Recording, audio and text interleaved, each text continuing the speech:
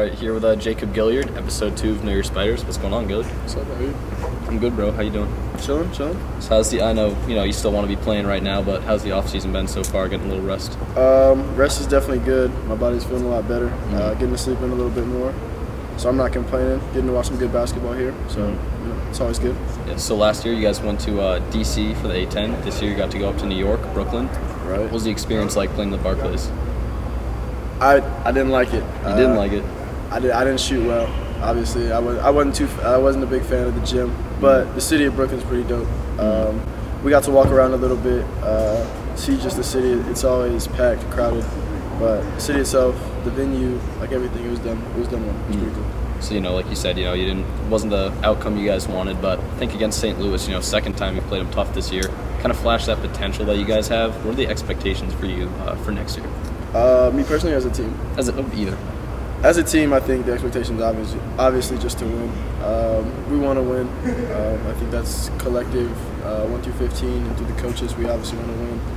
And this season was a little rough on us, but I think coming into next year, we're expected to win, and I think we'll be pretty good. So, like you said, having a little rest this week, going to start up probably practicing a little bit next week. So how does your daily routine change from, in the season to next week? During the season, it's a little different. Early on, you get to work out a little more just because the games aren't so hectic, a little more spread out. But once conference play starts, it's less working out here and there, kind of just dialed in on practicing, and that's kind of it. No shots after. A little bit of shots after, but not like a workout or anything. So right now I'm just resting, and then next week I'll get back into working out and just try to get back into the for next year. So, last year, most steals by a college freshman since my guy Marcus Smart, 2012. This year, 6th in the country in steals. Is that a mindset you have, looking for that pass to pick off, or is it more opportunistic, right place, right time? My freshman year, I think it was more so just me trying to get everyone. I think this year I kind of dialed it back a little bit and kind of just try to pick the right ones. Coach gets on me a little bit, just making sure, nothing leads to an easy bucket for them. You gamble the wrong one, and then they make a shot and that guy's hot, just stuff like that. So just trying to pick and choose.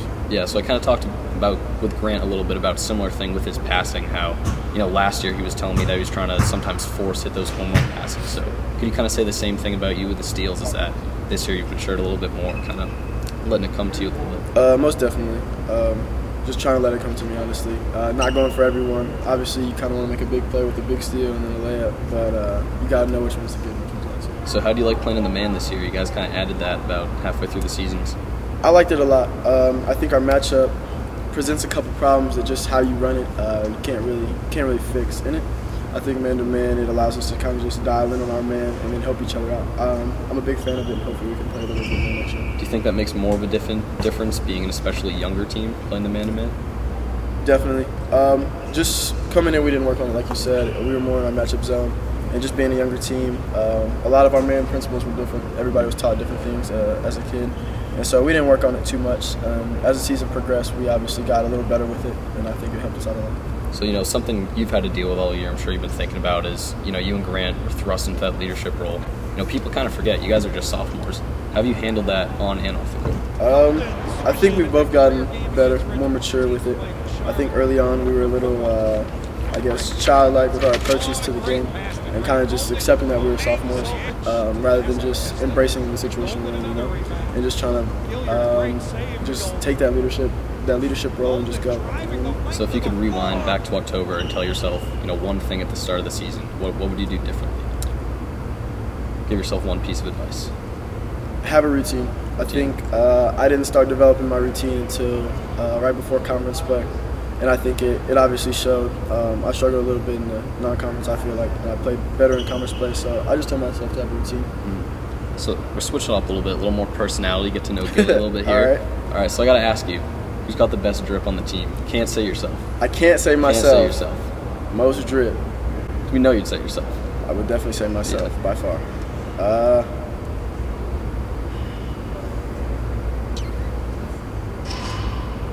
I'll say Blake. Blake? Yeah. All right. Blake dresses pretty well. He's got a little bit. All right, so you're from Kansas City, home of the AFC runner-up Kansas City Chiefs. Sadly. Grant been giving it to you a little bit still about the Pats? Nah, he hasn't talked to me about it too much. No? But when it happened, he definitely rubbed it in a little bit. So Who do you roll with for the NBA? I'm a Warriors fan. Oh, bro. Nah, man. I liked them before they had KD. I'm a huge Steph fan. Steph fan? So Steph kind of convinced me to be a Warriors fan. I don't like Draymond. No. He's on the team, so. You rocked with like Baron Davis back then too, back in the day. I wasn't a huge fan of Baron Davis. I mean, No. I wasn't a Warriors fan back then. When Steph got to him, I started watching him, and then him and Monte Ellis were a little backcourt I liked. All right, so I'm a big Isaiah Thomas guy. I was a Celtics fan. You're one of the shorter guys out here, still getting buckets. So who do you model your game after if you had to pick one player? I actually don't like Isaiah Thomas that much. Come on. I think he's really cocky. Yeah. But you gotta appreciate what he's done. So, I mean, as a small guard, you can't really pick one person. I feel like you gotta model the game after a lot of different people. Like pick and choose certain things. Just like Chris Paul's leadership. Just how he handles himself, I think, is a really good way to handle yourself. Isaiah Thomas's confidence is something all small guards need. Just stuff like that. Obviously, the way AI dribbled, the way Kemba scores, stuff like that. You just gotta pick a little bit from each person. But if I had to pick a guy, I'd probably say young Chris Paul. Young Chris Paul? Hornets Chris Paul? Yeah. All right. I liked him. Who's your finals matchup this year? Gotta go with the Warriors. Out the East. I'll take Milwaukee. Milwaukee. You think Giannis is MVP? No. I think MVP has to go to James Harden. James Harden? Yeah. Paul George in the mix too? Definitely Paul George in the mix. He's been hooping lately. His season definitely is turned around from the past 2 years, honestly. 2 years ago, I was thinking he was a bum, for real.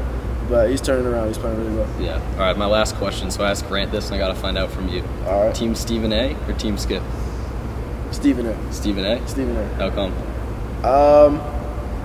He just speaks with so much passion. Even if he's not always right, he's going to try and convince you just how passionate he is that he's right. And then I think Skip just throws out a lot of junk. A lot of junk, yeah. A lot of stuff that just, he just wants to talk. That's all from me here with Jacob Gilliard, episode 2, Know Your Spiders. Appreciate it, bro. All right, boss.